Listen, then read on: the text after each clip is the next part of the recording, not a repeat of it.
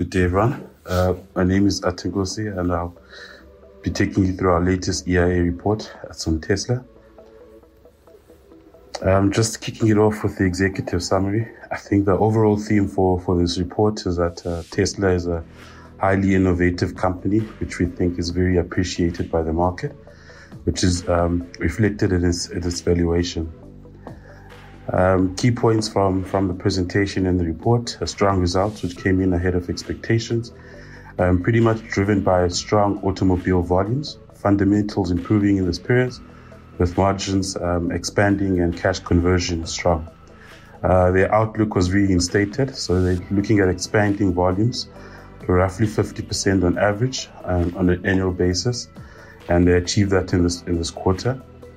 We value the company on a price-to-earnings ratio, exit PE of 30 times, which has an intrinsic value of 548, which implies about a 19% downside. I mean, we think given the share price, a lot of expectations is already priced in the company. And when you look at FactSet consensus as well, it's even higher expectations, which poses a risk. Our recommendation for the company is a sell. Looking at the event that took place, which is the first quarter results 2022, revenue was up 81%, mainly driven by volumes, which were up about 67% in the period. Operating profit improved to 3.6 billion versus roughly $500 million in the same period last year. But the margins expanded in this period to 19.2% versus 5.7%. Net income improved to 3.3 billion versus roughly about $500 million in the same period last year. They also benefit for the lower effective tax rate that they have and low debt services. Free cash flow was quite strong, which they use that to pay down debt in this period, which is significantly low, and they sit in a net cash balance. Just unpacking the divisions, results, as mentioned, were ahead of expectations and quite strong.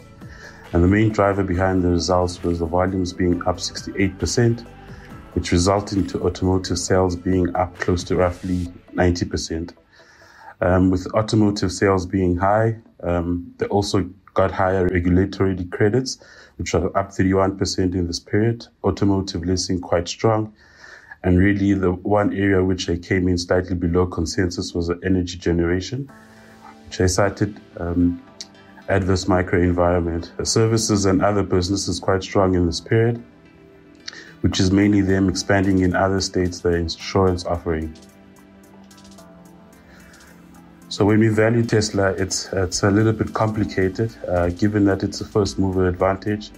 Its IP is highly differentiated, and so its business model.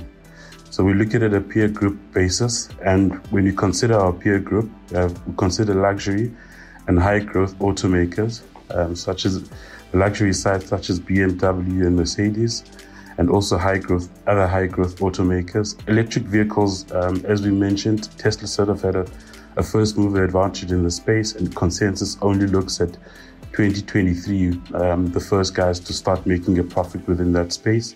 Look at disruptive companies such as Google and Apple, and clean tech companies as well. And so we put it all into a scale, and we try to imply a multiple given the growth rate. So we take a view on volume growth and sort of lean towards consensus around the margin spot, and our estimation around earnings growing around about roughly 24-25%, and our implied multiple is about 30 times.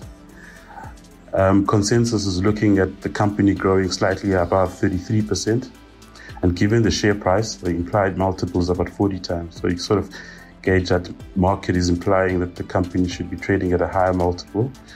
And when you look at FactSet consensus, its applied multiple, it's around about 60 times, given the target price of about $1,000. I think roughly the share price is around $700 per share.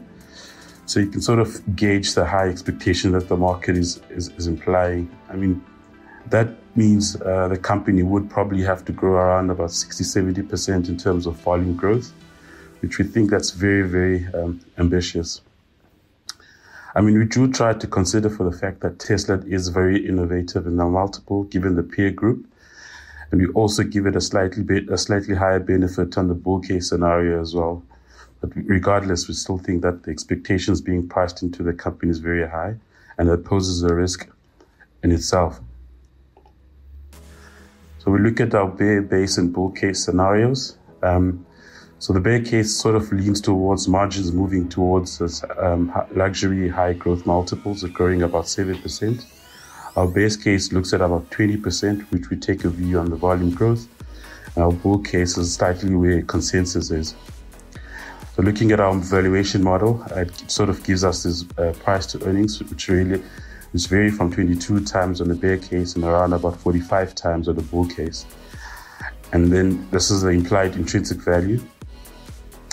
And when we look at our probability weighted scenarios, on our bear case, we have about 50% probability, and our bear case is slightly lower than the bull case given the disruptive nature of a Tesla. So the implied intrinsic value is about $548 per share, with a downside of roughly about 19%, which is why we have a recommendation of around a sell. I think the symmetry around the valuations is negative. I mean, if we probably leave with 5 key points to conclude our presentation, I think the company is very, very innovative, which is highly appreciated by the market, which is, as we made our case in the high expectations priced in, the results were strong and ahead of expectations. And the risk you see around the company is competition coming in, execution in terms of the new products they're looking to roll out and support that volume growth. And really, it's hard to find distinct peer groups, so it poses a risk in itself. We value the company on a price to earnings of about 30 times with an intrinsic value of 548, and the recommendations is sell. So that concludes our presentation for today. And if you wish to place a trade, you can talk to our traders. And please take note of the following disclaimer. Thank you.